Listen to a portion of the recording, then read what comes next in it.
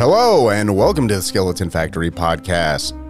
Episode 74! This is Adam coming to you from Austin, Texas.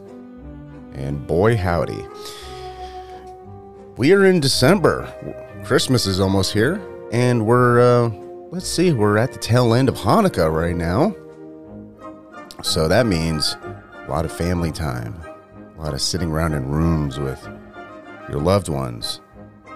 And what better way to sit in a room with your loved ones, stuffing your face with food and alcohol and eggnog and Manischewitz, than with sitting in front of the TV watching some films. And on this episode, I'm going to be taking a look at all the movies I reviewed this year. Well, I'm not going to take a look at all of them. I've already taken a look at it all. But on Skeleton Factory, between regular Skeleton Factory episodes and Patreon, I reviewed something around almost 60, just under 60 movies this year in 2023. And a lot of good stuff. A couple of stinkers, but, you know, for the most part, really good list of stuff this year. So I wanted to go back and kind of pick out my top 10 favorite films I've reviewed this year. And it's a really good top 10 list. I mean, I think most of these films, I think you could watch with family this holiday season. Not all of them, I wouldn't recommend, but wouldn't recommend watching all of them, but most of them you can. And they're good movies, great rewatchability, and this episode's gonna be a lot of fun. So yes, this is gonna be my top 10 favorite reviews on Skeleton Factory in the year 2023. So these films I can wholeheartedly recommend, and the variety will absolutely blow your mind. We have some comedies, we have foreign dramas, we have documentaries, we have horror films, science fiction films.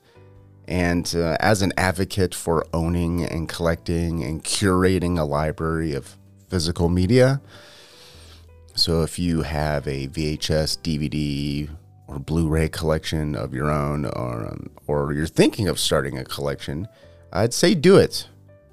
To put it simply, all the digital movies you quote unquote own, you don't really own. Okay, so I like to hedge my investments. Okay, physical media is the gold of investments when you're investing in your entertainment. So, but this list of films are some real gems that are worth owning. Okay, so let's just before we jump into it. If you are not already following me on Instagram, I'm at skeleton_factory. I'm at X at SF Podcast ATX. I'm also on Patreon at patreon.com/Skeleton Factory. Skeleton Factory on Patreon. That's the best place to support the show, and there's a bunch of free content there. So, I'm not really hiding much behind a paywall.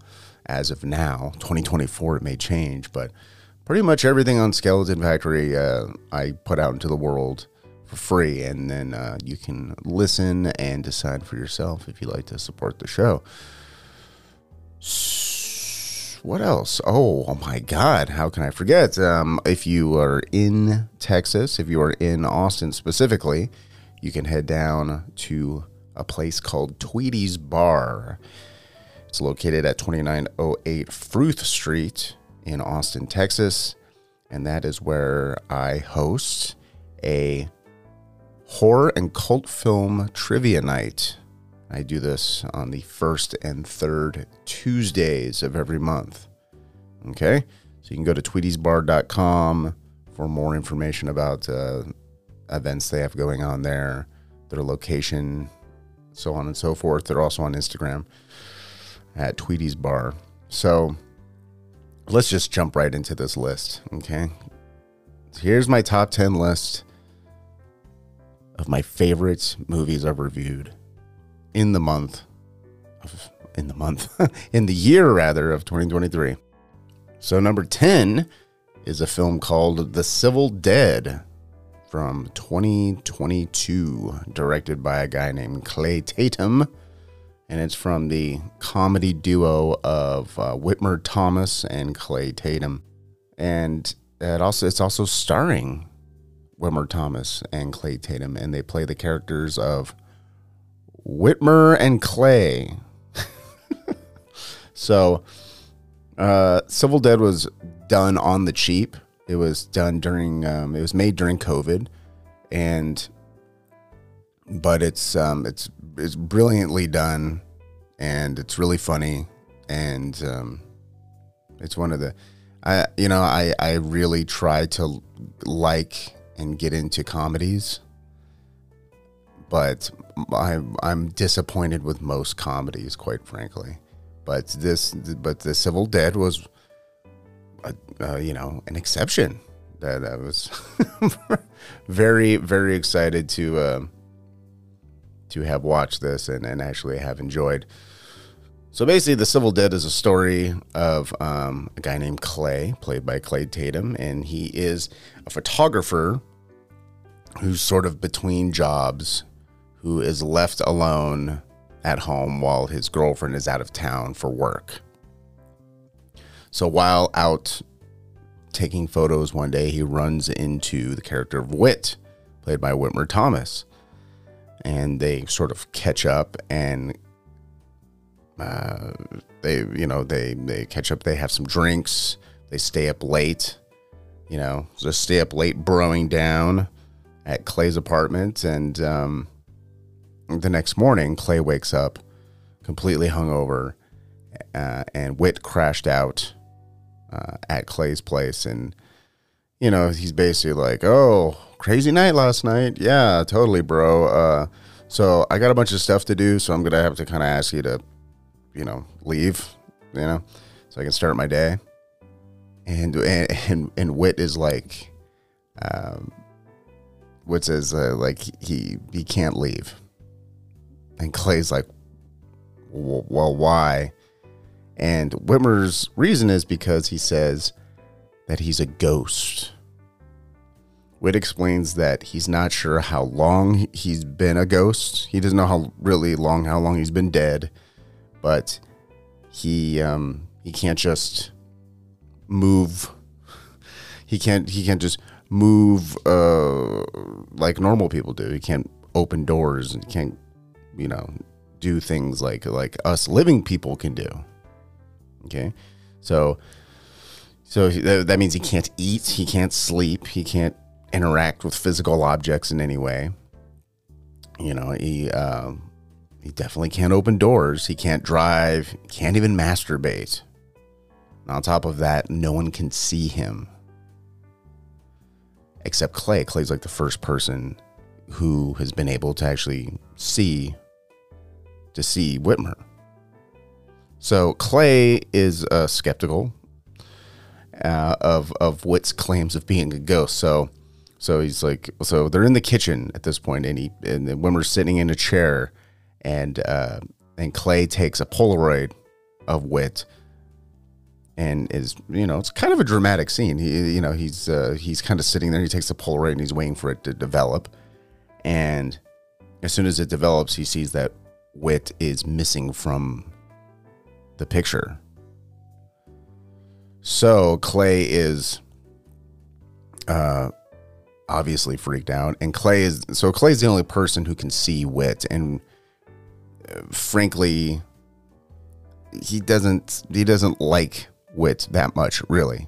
I mean, they were sort of friends in high school, but they're like adults now, and they really haven't spoken since high school. So the last thing he wants is a ghost of a guy that he sort of, I guess, ghosted. like forever ago. But as the movie gets going and they set up the, Whitmer's a ghost thing, they end up having some fun with the I have a ghost friend theme, right? So there's a scene where they go to this like rich like movie producer guy's house who has like a poker game, and of course Whit helps Clay win a bunch of money off these rich dudes. And it's a fun scene, and it's like a bonding scene, right? So Clay is sort of a dude who kind of self-isolates and doesn't have a lot of friends, and you can kind of get that same feeling from Whit. Like they both kind of have that in common, which I don't think is I don't think it's that uncommon of a thing. I know a lot of guys like that. I'm kind of like that, like sometimes, of like, you don't want to be around people, so you just kind of squirrel yourself away and record movie podcasts. Or, but it's nice to see that these two are sort of having some kind of, doing shit with a friend kind of thing. I wouldn't go as far as to say both of them are sort of like incels, but they are a typical man of the day, I would say. So they kind of have their fun with like, hey, I have a ghost friend and everything. But eventually Clay's girlfriend, Whitney, comes home. And I just think it's funny that the ghost's name is Whitmer and his, girl, the ghost is Whitmer and his girlfriend's Whitney. So, it really speaks to not so much the shoestring budget of the movie, but it kind of speaks to how minimal and deliberate a lot of the things in the movie where it's like, what's the point of having character names? That's just another thing to type out. Let's just have our regular names in the movie. So I thought that was like really funny. But eventually, Whitney comes home, and Clay can't tell.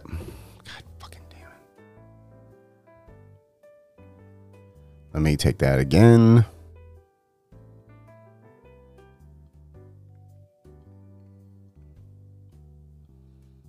But eventually Clay's girlfriend, Whitney, comes home, and Clay can't tell her, hey, babe, guess what? I have an imaginary friend who is the ghost of some guy I knew from high school. Okay? And he's going to live with us now, as I am the only person who can actually see him. Okay? That's not going to work out. So Clay has to figure out how he's going to have a ghost friend in his life without it affecting his relationship with Whitney, because keep in mind, he can't have a ghost friend that he tells anybody about. No one else can see Whitmer. Okay, he can't really prove he has a ghost friend. Whitmer can't really move objects or make himself visible or known, in any way. So how does Clay deal with this? That is the question. Well, you're just going to have to find out for yourself. Okay, you're going to have to watch The Civil Dead from 2022. Really like this movie. It's actually a funny comedy. Okay, it's not one of those comedies that sort of has caked on layers of other themes on it that really don't need to be there. What's a good example? I mean, this movie is kind of kind kind of quite a few years removed at this point, but it's like that movie Funny People. Remember Funny People? With Adam Sandler and Seth Rogen. You know what I mean? Like it's a movie that had the potential to be really funny, but it's just not really funny. And it ends up just being a movie about a guy dying from cancer. You know, it's just like whatever happened to movies that were just funny the whole time. And that's what The Civil Dead is. So I definitely recommend it. Also, Whitmer Thomas, he's a stand-up comedian. You may have seen him at a local comedy club, you know, but he's a stand-up comedian. He's also a musician, and he has a HBO special coming out in February. I believe it's February 22nd. So good for him. You know, he's moving on up in the world, and yeah, he's on Instagram too. You can find Whitmer Thomas there, and he makes funny content with Clay Tatum. So, and they also have a podcast called Casino Boy Podcast. So if you want to listen to the review of The Civil Dead, it's kind of a weird episode actually. The Civil Dead, let's see, it was on Patreon. It was a Patreon episode, and I reviewed Capricorn 1, the O.J. Simpson movie where they fake going to Mars. It's better than it sounds, actually. I like Capricorn 1, and The Civil Dead. On that episode, it was basically I called a friend of mine named Kyle, out in California. So Kyle's audio isn't amazing, but and since then I've talked to Kyle, and we've actually talked to him yesterday, and we've talked about doing an episode where he's not driving in a car during morning traffic on the Bay Bridge. So basically that whole episode was me describing these movies to Kyle. So if you want to listen to that, that is on Patreon. All right, let's jump into number 9. And number 9 is a movie called NR10.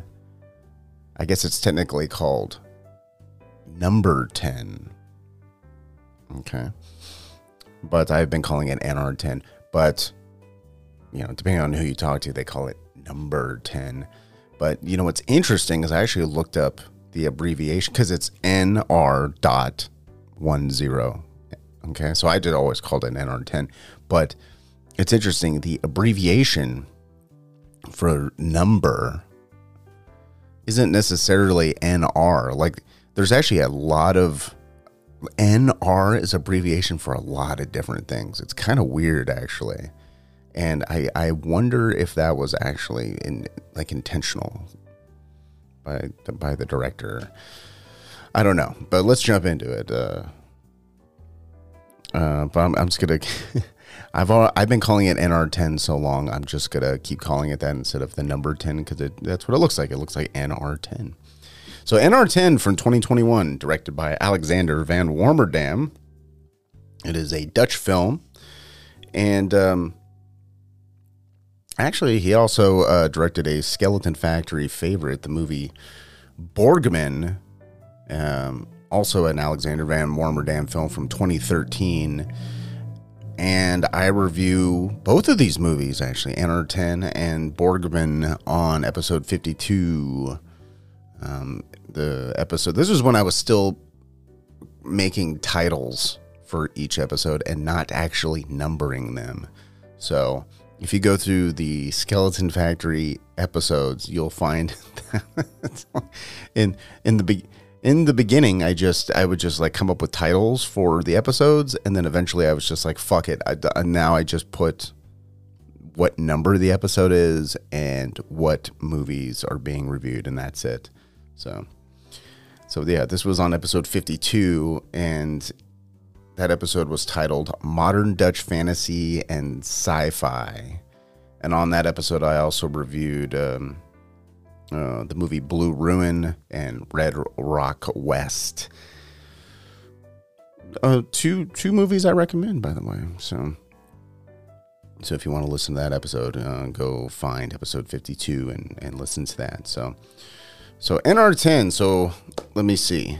Let's see if you're a fan of Yorgos Lanthimos films or David Lynch, I think you would really get a kick out of NR10. And it's the story of a man named Gunter, who's a stage actor, who's having an affair with the wife of the director of the current play that he's performing in. And things get sort of, things hilariously come to a head, and Gunter has to get out of town. He has to kind of skip town. And this is basically half the film, really. It sort of builds up the kind of first third half of the film is built up as like a drama, and it establishes everyone sort of attached to this extramarital affair that Gunter's involved with. And we're also introduced to the character of Lizzie, who's Gunter's adult daughter, and they basically have this conversation at one point where, after a recent doctor's visit, basically a checkup, she's told that she has only one functional lung, and that one lung is abnormally large. Okay? She's perfectly healthy, you know what I mean? But she had to get a chest x-ray, and they're like, you only have one gigantic lung instead of having two normal sized lungs. And she's just like, that's weird. I feel fine. And, so this is something highly foreign to the doctors. And they ask if she can get Gunter, her dad, to come in to also get a chest x-ray to see if he has this same lung anomaly. And Gunter's like, no way. Gunter is like, he's never been sick before in his life and has no interest in going to a hospital. Okay. So one day, actually, I should point out this movie's weird.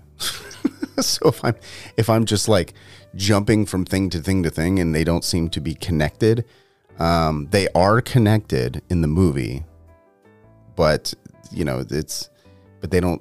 When I describe it, it doesn't seem like they're connected, but they are. Okay. So one day, Gunter is walking on a bridge, and a man stops him and whispers this sort of foreign sounding word in Gunter's ear. And he seems to know the word, but doesn't know why or how he knows the word the man said. Okay. So later, Gunter's approached by a group of sort of mysterious men and Catholic priests who tell him they know where his birth mother is and where he came from. As we find that Gunter was orphaned as a child, and he was found alone in the woods. And then he was adopted, and then pretty much had a normal life. Okay. But he never knew where he came from. So now this group of men show up in his life and want to reveal Gunter's true identity. So these men invite Gunter and Lizzie to a small rural church in the isolated countryside. And, from there, the movie really gets going, and NR10 has a lot of twists and turns, and it has a truly surprise ending, and it's a lovely mix of mystery and drama and comedy, and but at the same time it's like a thriller, and it has sort of a hauntingly out of this world ending, and I'll just leave it there. But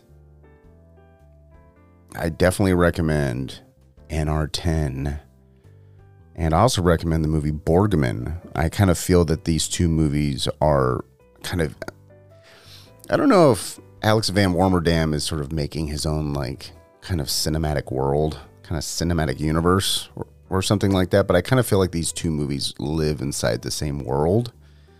But, and there's a lot of similar actors that are also in Borgman. But yeah, I definitely would recommend NR10. It's a fun kind of mystery of a movie, and it's definitely something you probably haven't seen anything like this. And Borgman, you definitely haven't seen anything like that. Borgman is fucking weird, but it's really good. All right, so go check out that, and let's jump to number 8. Number 8 is My Best Fiend from 1999, directed by Werner Herzog, and this was from episode 73. So if you want to listen to that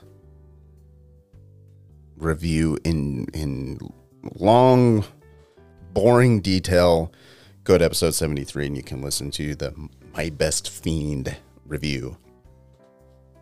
So it's a documentary, by the way, which is what Werner Herzog is sort of known for, his documentaries.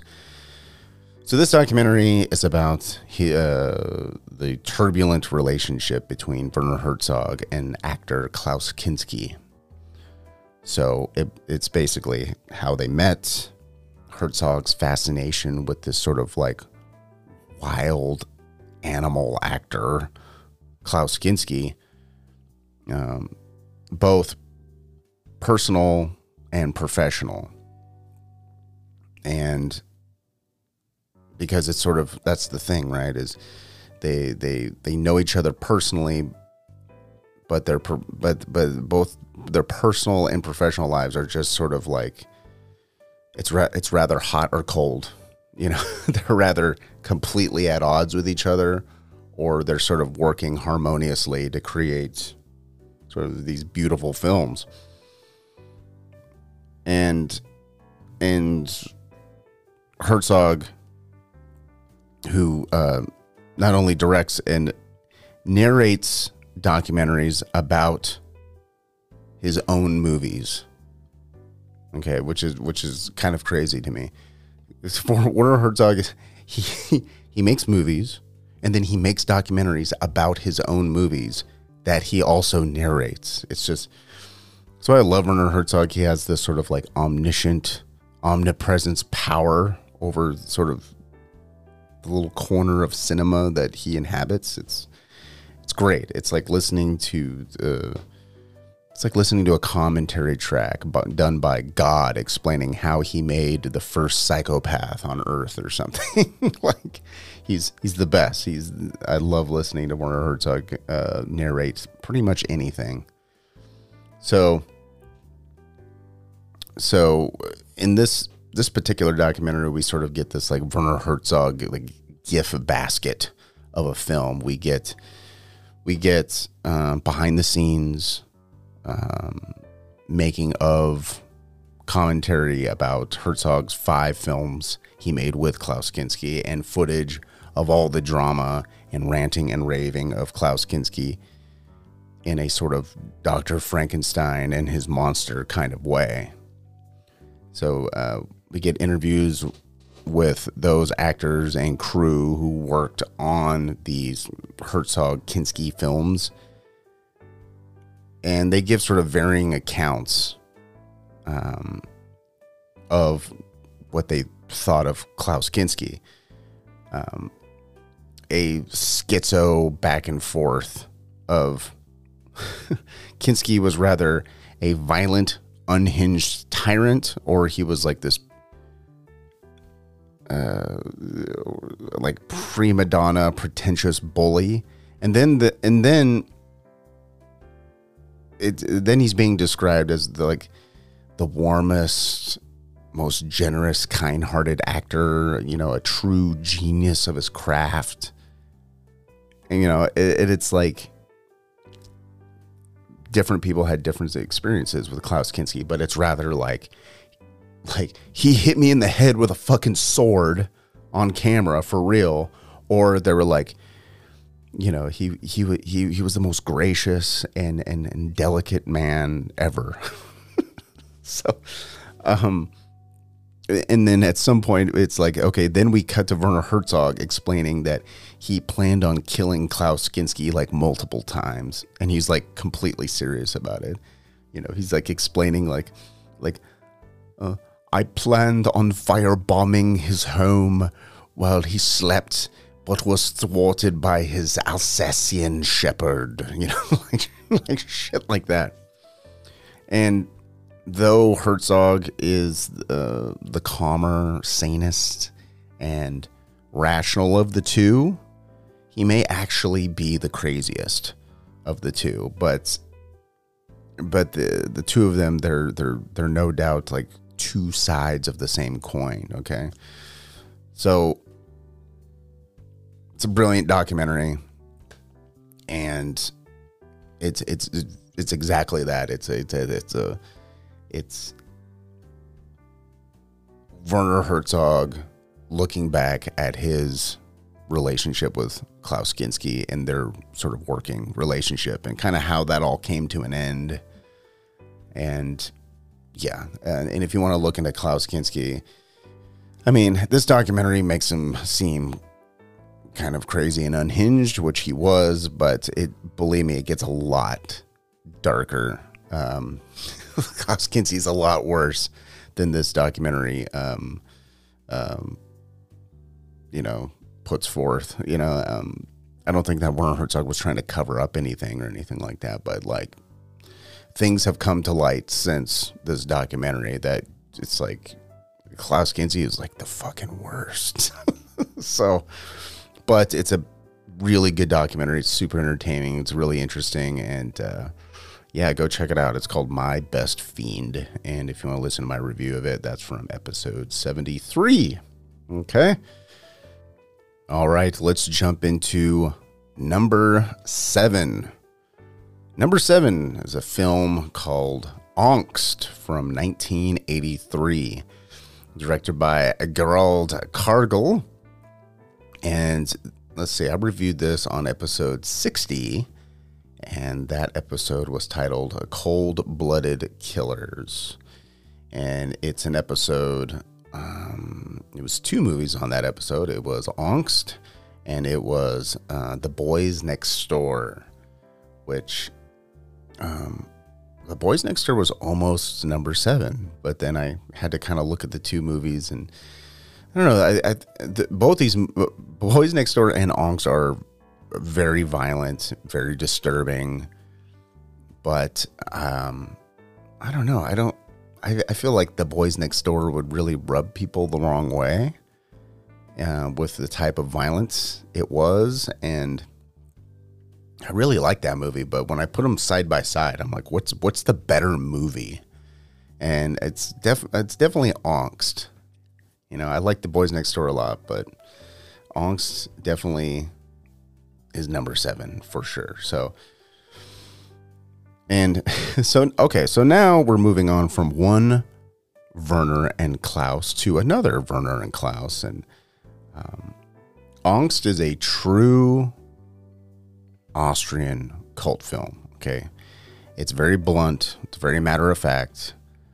Its cruelty is only matched by its mesmerizing camera work, score, and unnerving acting. So the story is of a man who's been recently released from prison and immediately goes on a home invasion killing spree. Okay, so just to kind of get a sense of the tone of this movie, if this movie is sort of in the tradition of films like I Stand Alone and The Golden Glove, Man Bites Dog, and maybe even like Maniac to a certain extent.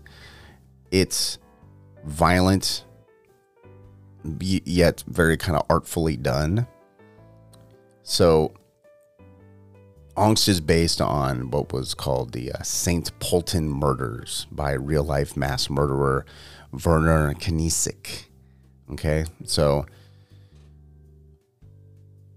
he was kind of like, I don't know, he had this like weird feral mind, and he had like a deep hatred for women. Okay, and he was sort of obsessed with just seeing the fear in people's face when he killed them or attacked them or whatever, you know, like sick dude, really sick.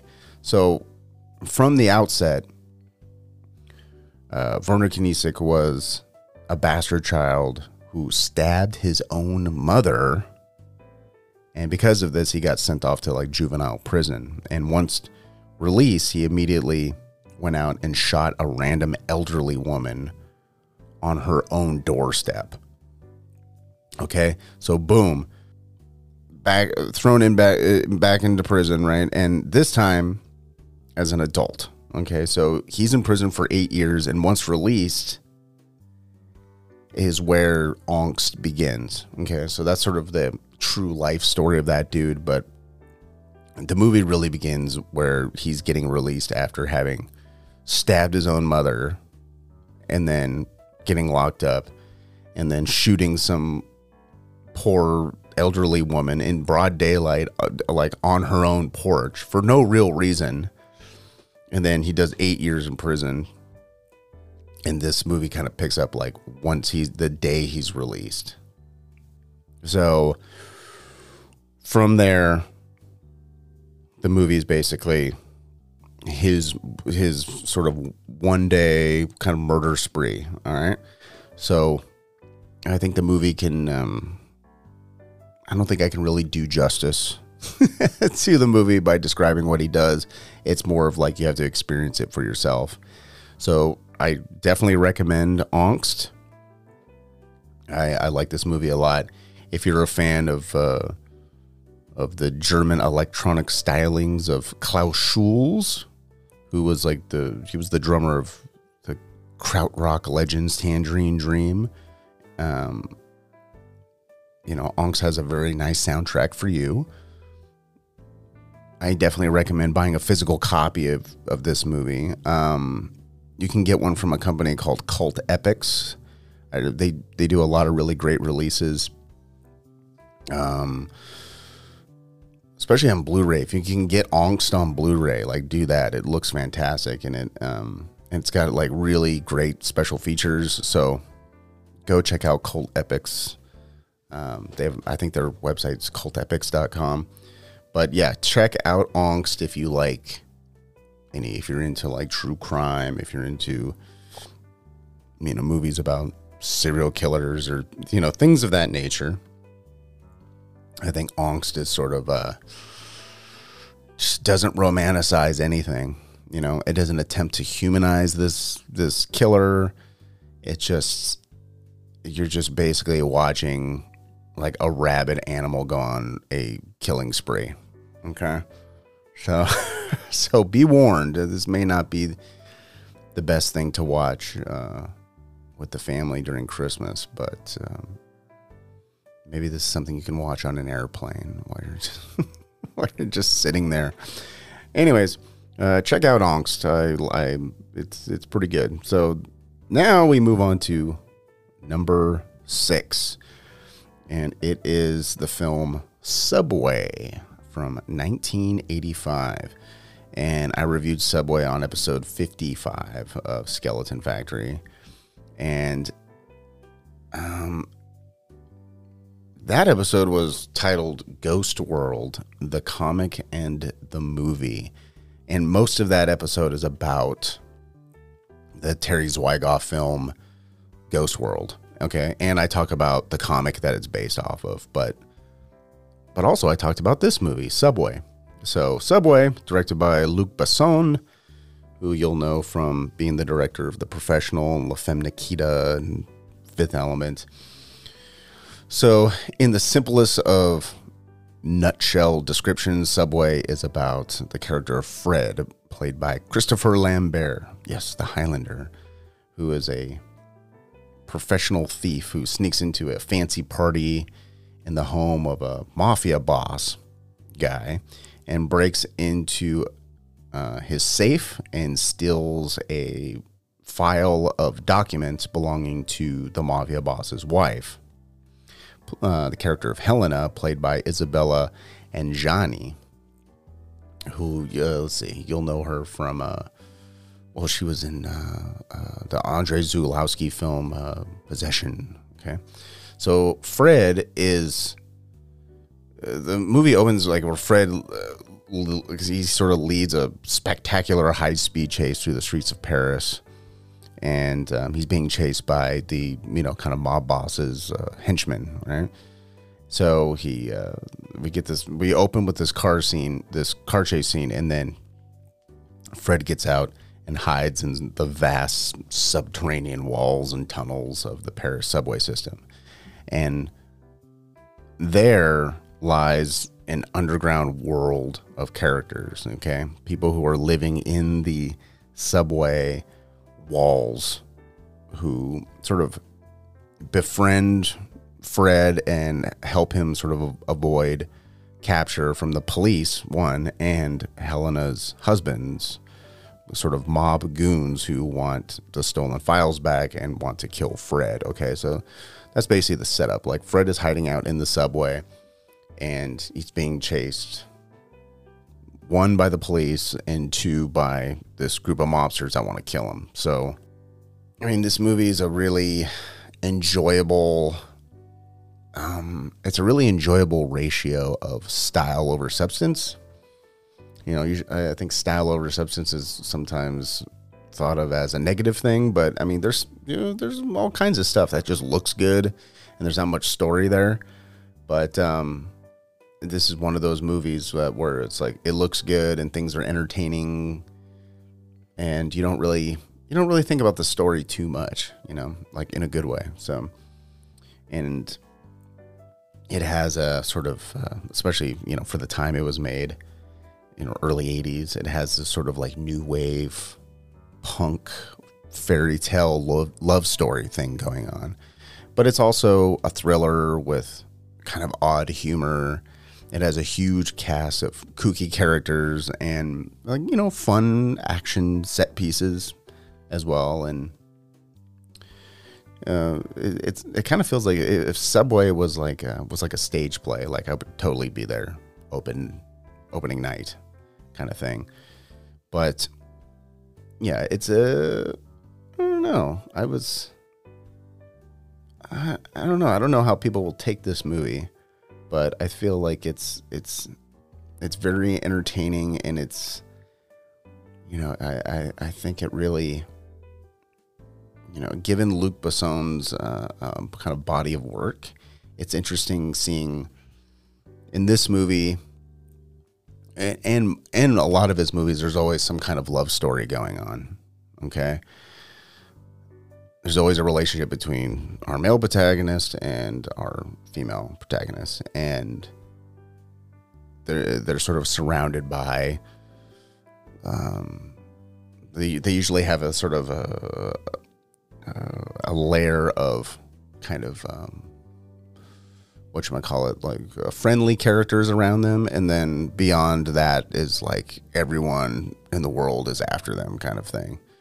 So I mean, it's like that with like The Fifth Element, it's like that with The Professional, and it's like that with this movie. But on this movie, it's kind of smaller scale. Like pretty much every movie's done since this is just bigger and bigger and bigger and bigger. But I like this movie a lot. Check it out, especially if you're a Christopher Lambert fan. All right. Yeah, that was number 6, Subway. Let's jump to number 5. I'm going to hit my coffee real quick. All right. Number 5 is a movie brought to us from West Germany, and it's called Knife in the Head. Knife in the Head from 1978, and I reviewed Knife in the Head on episode 68 of Skeleton Factory, and Knife in the Head was it was solo on that episode. It was, I just reviewed this movie, so if you want to hear a highly detailed review of Knife in the Head, I would say go check out episode 68. So, Knife in the Head, directed by Reinhard Hauff, and starring Bruno Ganz.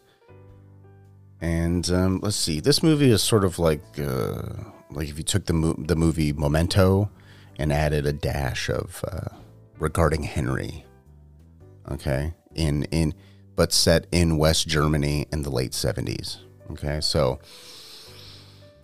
a man is caught in the wrong place at the wrong time, and that's the character of Hoffman, played by Bruno Ganz. So he survives being shot in the head by a cop, but is now being framed by the police on sort of trumped up charges. Okay, so he was a guy who really did nothing wrong, and then he just gets shot by the police for no reason. Okay, so there's that. So while that's going on, sort of meanwhile, his estranged wife is having an affair with this like the head of this sort of like communist activist group, and basically what you're watching is a lot of the movie is him in the hospital, going from basically completely comatose to learning how to walk, how to speak again, how to write. And since he was shot in the head, I mean, he has a bunch of cognitive problems as well. So it's basically, you're watching this man's recovery. Meanwhile, the head investigator of the police department is convinced that he is he's somehow the leader of this like communist activist group, which isn't true, and he's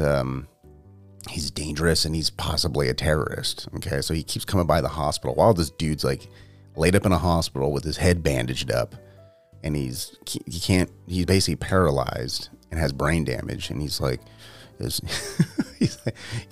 soon as you get out of here, I'm gonna fucking throw you in prison, you piece of shit. And he's poor Hoffman. He's a completely innocent man. So you kind of watch his journey from getting shot by the police because of his adulterous wife to, getting back on his feet. So, and so the movie's just, it's really, really interesting. And I really love, I love the pace of it.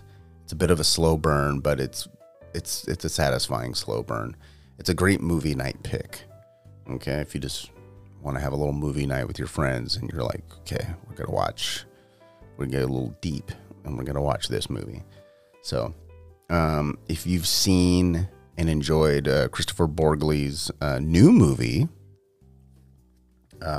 Dream Scenario, starring Nicolas Cage, then you may like Knife in the Head. They have some similar themes, and similar themes such as, a normal man who never did anything wrong to anybody, who sort of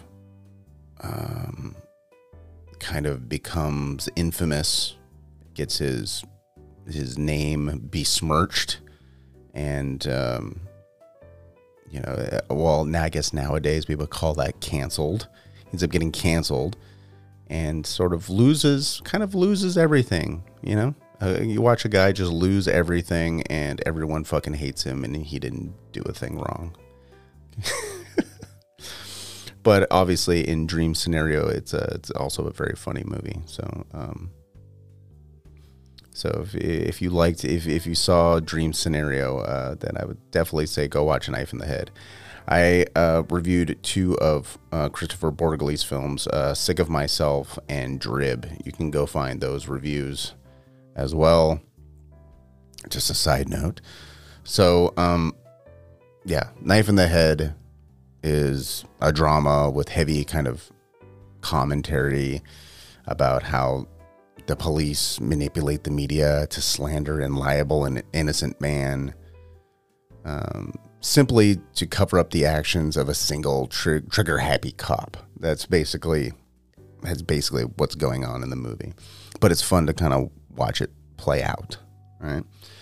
All right, so yeah, I definitely recommend Knife in the Head. Go find it. It's not too hard to find. All right, so let's jump to number 4. And number 4, we're going to lighten the mood up a little bit. It is a film called True Stories from 1986. And I reviewed True Stories on episode 61.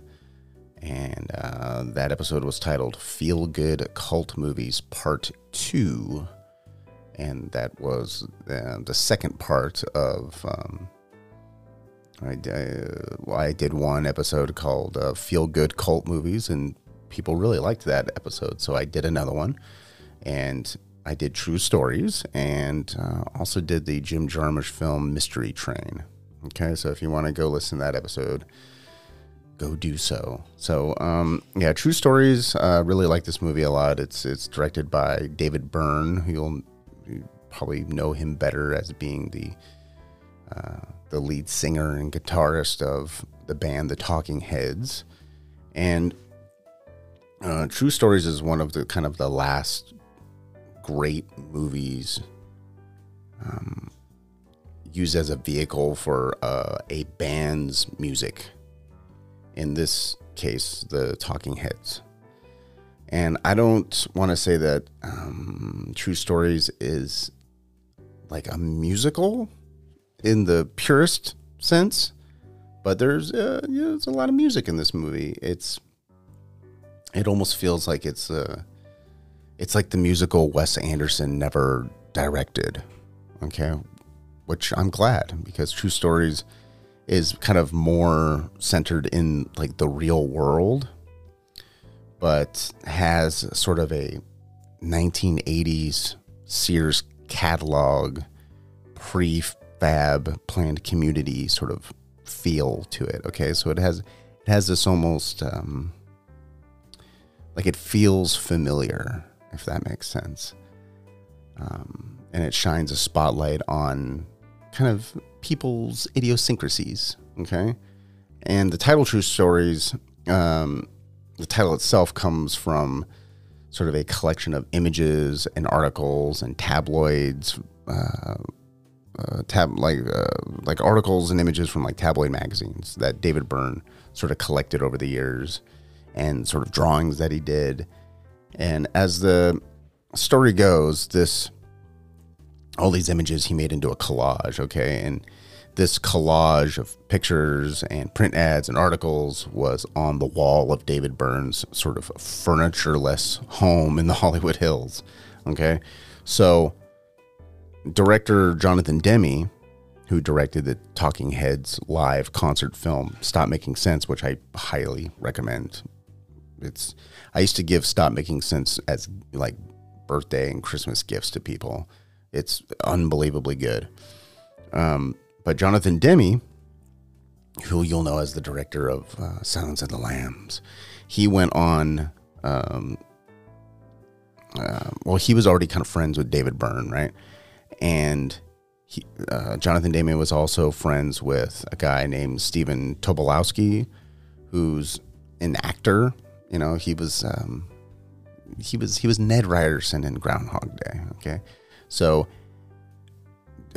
Jonathan Demme introduced Stephen Tobolowsky to David Byrne, and David Byrne and him, they get to talking, and then he invites Stephen Tobolowsky over to his house, and he shows him the wall and says, like, look at this collage on this wall. Like, Stephen Tobolowsky's like looking at it like, okay. And he's like, do you think you can write a movie based on this wall? And he said, yeah, I think I could probably do that. And so you ever watch a movie and think to yourself, this movie looks like the result of a large curated group of talented, unique people making something genuine and authentic, and I feel good and warm and a whimsical tingling sensation lingers with me after viewing this film. You ever have that? Well, that's this movie.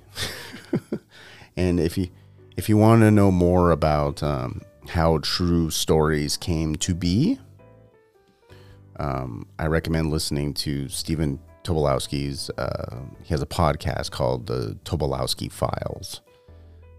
his name is Tobolo. WSKI, Tobolowsky. The show's called the Tobolowsky Files. It's a podcast. If you go to episode 44, that episode is called The Voice from the Other Room. He goes into details about how True Stories was made. And,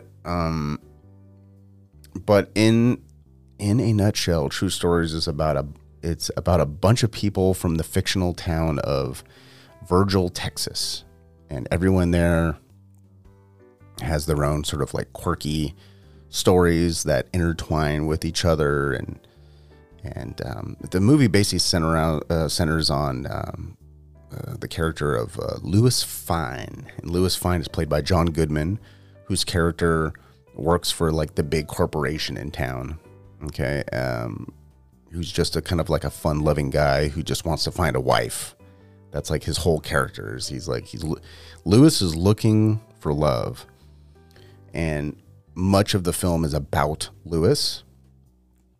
But there's a ton of other characters that have their own things. But everyone's all kind of everyone kind of comes together at the end. You know what I mean? Like everybody, all these different people, all sort of somehow know each other, kind of thing. And David Byrne is dressed as a cowboy, and he's sort of our guide, our narrator throughout the film. And he's sort of like a less ominous Rod Serling kind of character in this movie. So again, it's sort of a vehicle for Talking Heads music. So there's a lot of music in it, and it's a really relaxing film. It's a good rainy day film.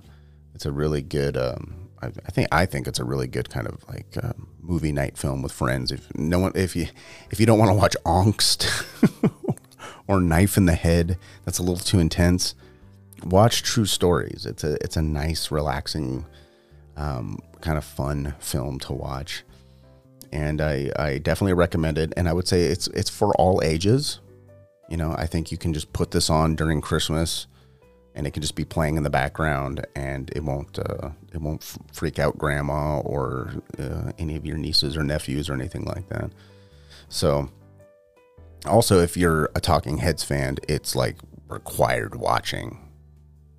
Maybe I would say as much as watching Stop Making Sense. So, and if you don't know much about Talking Heads or whatever, and like this movie is a good gateway into sort of David Byrne's kind of creative mind. And yeah, I love this. I love this movie. It's a lot of fun. Actually, I have a vintage True Stories poster right here in the studio, as a matter of fact. So yeah, go check that out, and definitely go check out Stop Making Sense. Even if you want to just listen to it in your car, because it's a concert film, go check out that. It's really good. All right, let's jump into number 3. Number 3 is a film called In the Soup from 1992. So In the Soup, I reviewed on episode 70, along with the film Street Smart. In the Soup and Street Smart. That's a pretty good double feature movie night, actually. Street Smart is like Morgan Freeman plays a pimp, and Christopher Reeve is like a reporter who kind of gets mixed up with Morgan Freeman's pimp character, and things escalate and it gets kind of violent. But I like Street Smart, But In the Soup is a lot more lighthearted. So In the Soup, directed by Alexander Rockwell. It's a lovely comedy starring Steve Buscemi and Seymour Castle and the lovely Jennifer Beals, with all of the 90s indie film shot in black and white kind of charm that sort of existed in the 90s. And even though it was actually shot in color and then it was made into black and white. And I'm sure if you look hard enough, you can find a colorized version of In the Soup. But those are primarily European copies, and like every copy you find in the States is all in black and white, which is fine. This is fine. This movie works very well as a black and white film. So In the Soup follows the character of Adolfo Rollo, played by Steve Buscemi. He's like a down on his luck, aspiring filmmaker living in a rat-infested dump of an apartment in New York City. And he's desperate for rent money. And he basically sells the only thing he thinks has any value. And no, it's not his body. It's a 500-page script that he's been working on. It's his life's work. Also, a 500-page script, by the way, that's way too long. That's part of the comedy of this movie. Is his script is just absurdly long. 500 pages is like that's like how many pages would exist in like a Netflix series. Okay, not a movie. So he tries to sell his script and miraculously ends up selling the script to a sort of charismatic gangster named simply Joe, played by Seymour Castle. And Joe serves as sort of Adolfo's new kind of best friend, father figure, and now primary investor and producer of Adolfo's movie. But Joe is like an old school type gangster who makes his money doing old school gangster type stuff, right? So he enlists the help of Adolfo in the transportation and selling of stolen goods as a way to raise the necessary funds for Adolfo's movie. Okay. And Adolfo just is like, fine, if we got to do some illegal shit in order for me to get the money, like, sure, I'll help you. Why not? So, also Joe does sort of like wingman duty and introduces Adolfo to his next door neighbor, who's his crush. Okay.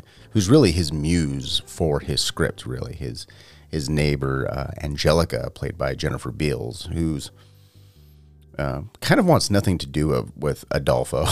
Okay, she's like a single mom who works in a coffee shop, but Adolfo, he has honorable intentions. It's not like he's totally creeping out on her or anything, but he wants Angelica to star in his movie because he's like, I basically wrote this part with you in mind, and I would love it if you played this part. It's sort of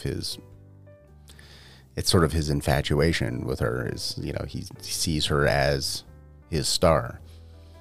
So that's sort of in a nutshell what the movie's about. Okay. So we see the process of Adolfo, of Joe coming into his life and them kind of like doing illegal stuff in order to get money for this movie. And after a while, time kind of goes on, and like they haven't really started shooting the movie or anything. So at some point, Adolfo becomes kind of wary about Joe. He's like, are we actually ever going to make a movie, or are we just going to keep on with this criminal enterprise kind of thing? And the movie's very funny, and it's really, really charming.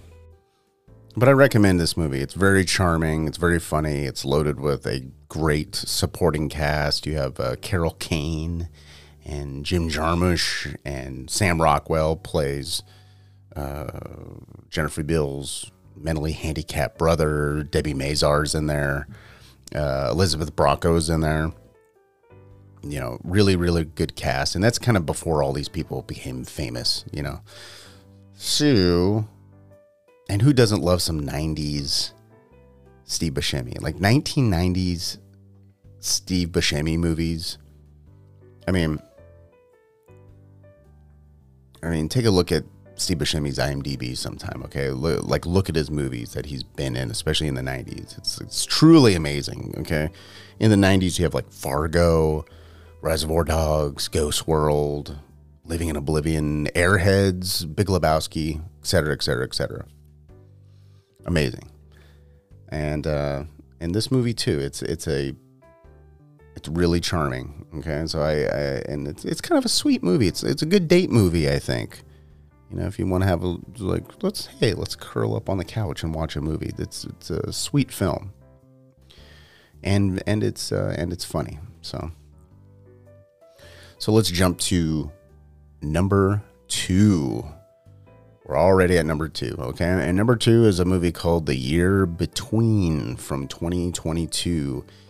It's a comedy written by, and starring Alex Heller. And she does a hell of a job with this movie. It's and finally, Gravitas Ventures made a watchable movie, and that's The Year Between. Yes, The Year Between follows the character of Clemence, played by Alex Heller. And she's a hilariously bipolar and low-key scary college student who torments her dorm roommates to the point where Clemence's mom has to get called in to pull her out of school and bring her home, where there's a shaky yet loving family dynamic waiting for her, right? So Clemence has 2 younger siblings who are high school age, who are completely embarrassed by Clemence. She has a younger sister, younger brother. And we also get a very sweet performance by her dad, who's played by Steve Buscemi, actually. And he plays the character of Don. And Don is like, he's kind of like the perfect dad. Like, I would love, if anyone's working on a show out there where you need a loving dad character, like, call up Steve Buscemi, because he was great in this movie. And also equally as sweet was, and really the glue holding this whole family together is Clemence's mom, played by J. Smith Cameron. And we follow the sort of ups and downs of Clemence's year at home, hence The Year Between. We follow,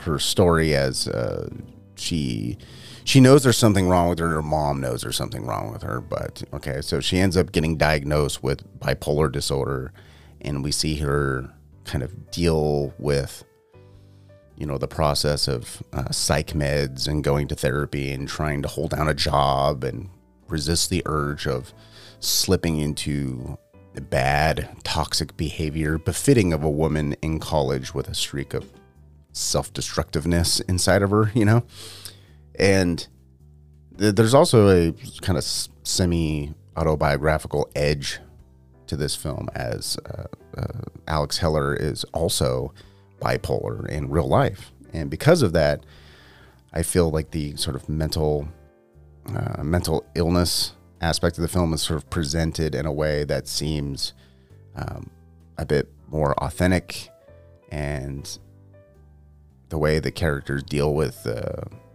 Alex Heller's character, Clemens' character, is written really well, and you really care for this family, by the end of the movie. Like they really they feel like real people, and sort of the serious moments are balanced with the humor. They're not like undercut by the humor, which I feel like is a kind of a thing nowadays, where comedies try to, inject serious moments, and they'll build up a serious moment, and then they'll just, ruin the moment with some ill-placed humor. But this movie really balances it very nicely, and, I like this movie a lot. I think it's really funny. I think it was probably the best comedy of 2022, easily. And if you haven't seen it, I would definitely recommend checking it out. It's called The Year Between. It's very funny.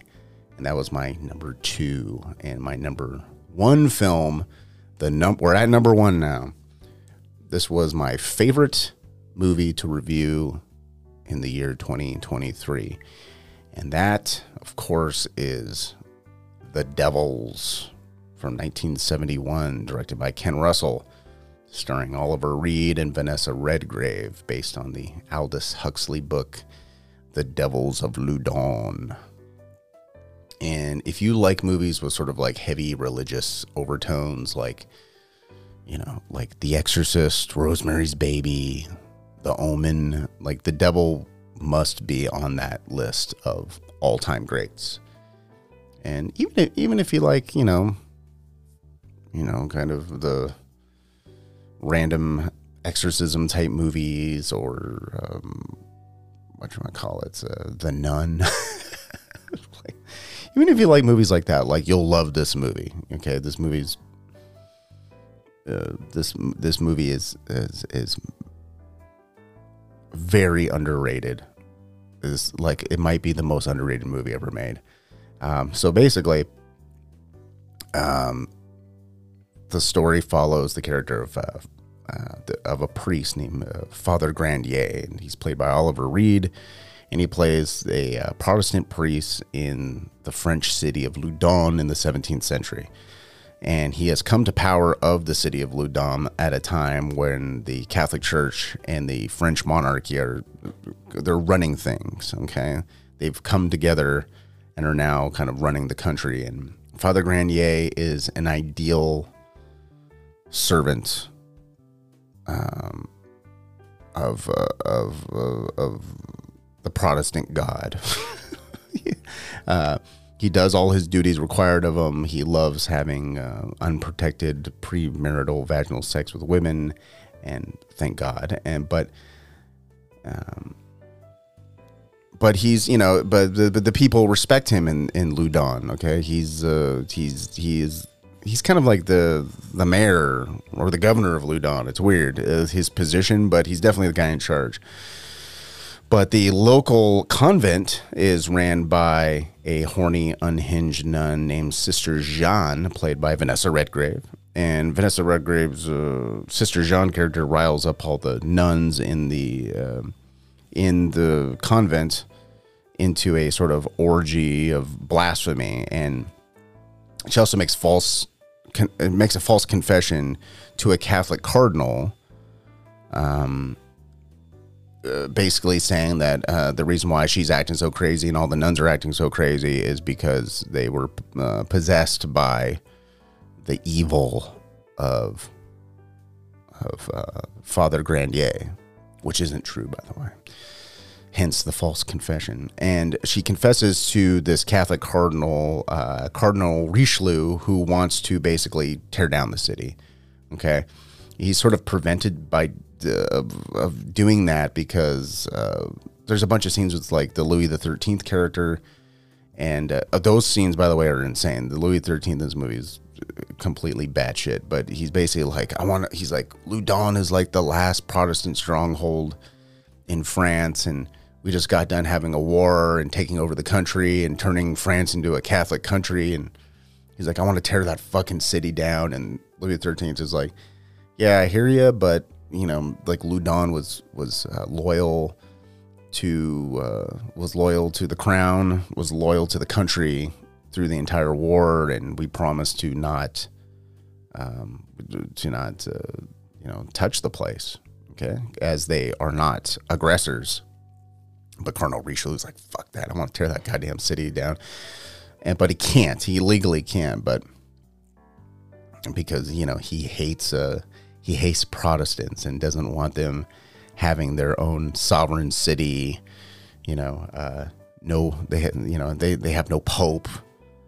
You know, they fuck for fun. You know, he fucking hates the Protestants. So Richelieu cooks up a plan to take over Loudun and not just overthrow Grandier, but to charge him with heresy and blasphemy and being in league with Satan and being responsible for possessing allowing the devil to possess the local nunnery, right? Which is conveniently punishable by death. So that's Richelieu's plan, and that's basically that's the nuts and bolts of the devils. And but in that framework, it's just an absolutely spectacular example of just sets and music and acting, and it's unbelievable.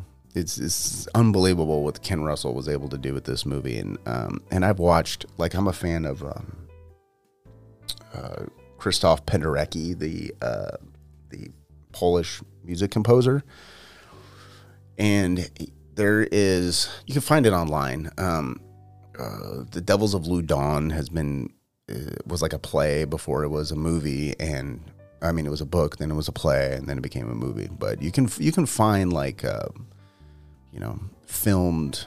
You can see the play filmed, like you see the live stage performances rather, and with Penderecki's music. It's very intense and insane, but the movie is just on another level. It's just it's so fucking wild and like almost psychedelic, So, and I mean, the movie itself was also, like, very controversial at its time, and it's somehow still very controversial, which is weird because, I mean, it's been over 50 years since the release of The Devils, and it's still to this day completely wrought with controversy. And it was initially censored by Warner Brothers, who made the film. And this isn't like a low budget movie. Like, it's a giant fucking multi-million-dollar giant fucking movie. And it's still censored to this day. Like, getting a director's cut of The Devils is, like, impossible. It's basically being held hostage away from us peasants by Warner Brothers. And there's been a lot of filmmakers, and other people in the industry that have some pull, who've been trying to get the original cut of The Devils released, and it's just Warner Brothers like, no, we're not gonna. Like directors like Guillermo del Toro is, publicly approached Warner Brothers and being like, put out The Devils, please. Like, this movie needs to be seen by people, so that it doesn't just become lost to time. The film is, I mean, it is one of the most visually stunning things ever put before human eyeballs, and does justice to the source material, which is nice. And if you're a fan if you're a fan of, like, Terry Gilliam's films, or maybe you've seen some of Ken Russell's other films like Tommy or Lair of the White Worm or Altered States, like, watch The Devils. It's for me, it's a must. It's must watch type stuff during the Halloween season in my house. Like, you have to watch The Devils, and if you can get a physical copy, I'd say just do it. I mean, I got a copy, I think, off eBay or something, and it's like a South Korean like copy, but it looks great. But maybe, we'll keep our fingers crossed. Maybe one day Warner Brothers will release, like, a nice Blu-ray or something of The Devils. But until then, you got to kind of just find that movie wherever you can find it. But it's really spectacular. It's a really amazing, epic film, and I can't say enough good things about it. But that was my number one film that I reviewed this year, right here on Skeleton Factory. So, all right, well, that was my top 10 list, guys. I hope you enjoyed it. Go back and check out some of these films. Let me just run through them real quick. Number 10 was The Civil Dead. Number 9 was NR10. Number 8 was My Best Fiend. Number 7 was Angst. Number 6 was Subway. Number 5 was Knife in the Head. Number 4 was True Stories. Number 3 was In the Soup. And number 2 was The Year Between. And number 1 was The Devils. All right, guys. Well, there you go. There's some movies to put on your holiday watch list. Is there any, let's see, is there any honorable mentions? I know I mentioned The Boys Next Door earlier. I reviewed a lot of movies last year. I have the list in front of me. Let me just kind of scan through this and see if there's anything else that almost made the list, but just didn't. Is there anything that got squeezed out? I'd say let's see. I know I mentioned this a little bit earlier, but there was a 2022 film called Sick of Myself, directed by Christopher Borgli. And he directed the film that's currently in theaters called Dream Scenario, starring Nicolas Cage. Sick of Myself is great. It has that same kind of demented humor. But Dream Scenario is definitely more lighthearted, and Sick of Myself is a little darker, but it's really good. I definitely recommend watching that.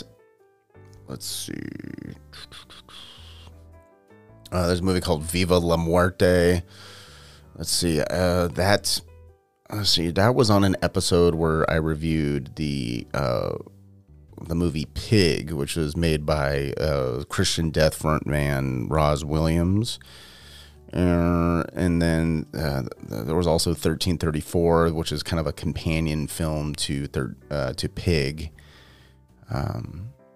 Pig from 1998, not the not the Nicolas Cage movie Pig. But yeah, Viva la Muerte was on there, and it's a really good movie. It's a Fernando Arbal film, and he was like homies with Alejandro Jodorowsky. Okay, so think of like Alejandro Jodorowsky with like a smaller budget. That's kind of the lane that Fernando Arbal sort of occupies, and that was a really good movie.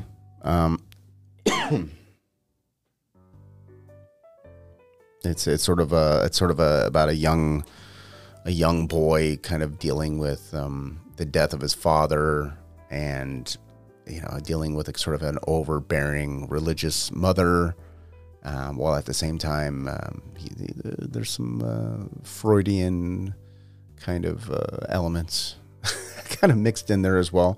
That was called Viva la Muerte. It's a 1971 film. That was really good. But what else? There was the 1994 film Killing Zoe. That was directed by Roger Avery. Roger Avery co-wrote Pulp Fiction. Him and Quentin Tarantino are like really close friends, and they have a podcast together, actually. So you can check out their podcast. But yeah, Killing Zoe is starring Eric Stoltz. And that's a pretty good movie. Other than that, let's see. Maybe let's do one more. How about Funny Pages from 2022? That's a fun little weird. It's a very kind of odd comedy about this kid who drops out of high school, and he has a dream of becoming a comic book artist, and it's sort of his rocky road to become a comic book artist. And it's fun. It's a comedy, and like I said, not a lot of comedies really kind of stick in my memory, but that was one that definitely did. So there's some honorable mentions. Okay, guys. Again, you can find me on Instagram at skeleton_factory. You can find me on X at SF Podcast ATX. Follow me there. And you can follow me on Patreon at patreon.com/skeleton factory. And you can find me at Tweety's Bar, hosting my horror and cult film trivia nights on the first and third Tuesday of every month. All right, guys. Have a great, let's see, this is the second to last day of Hanukkah as of this recording. And have a very holly jolly Merry Christmas and a Happy New Year. This is a Skeleton Factory podcast, rescuing your movie night one movie at a time. I am Adam. I'll catch you on the next one. Bye-bye.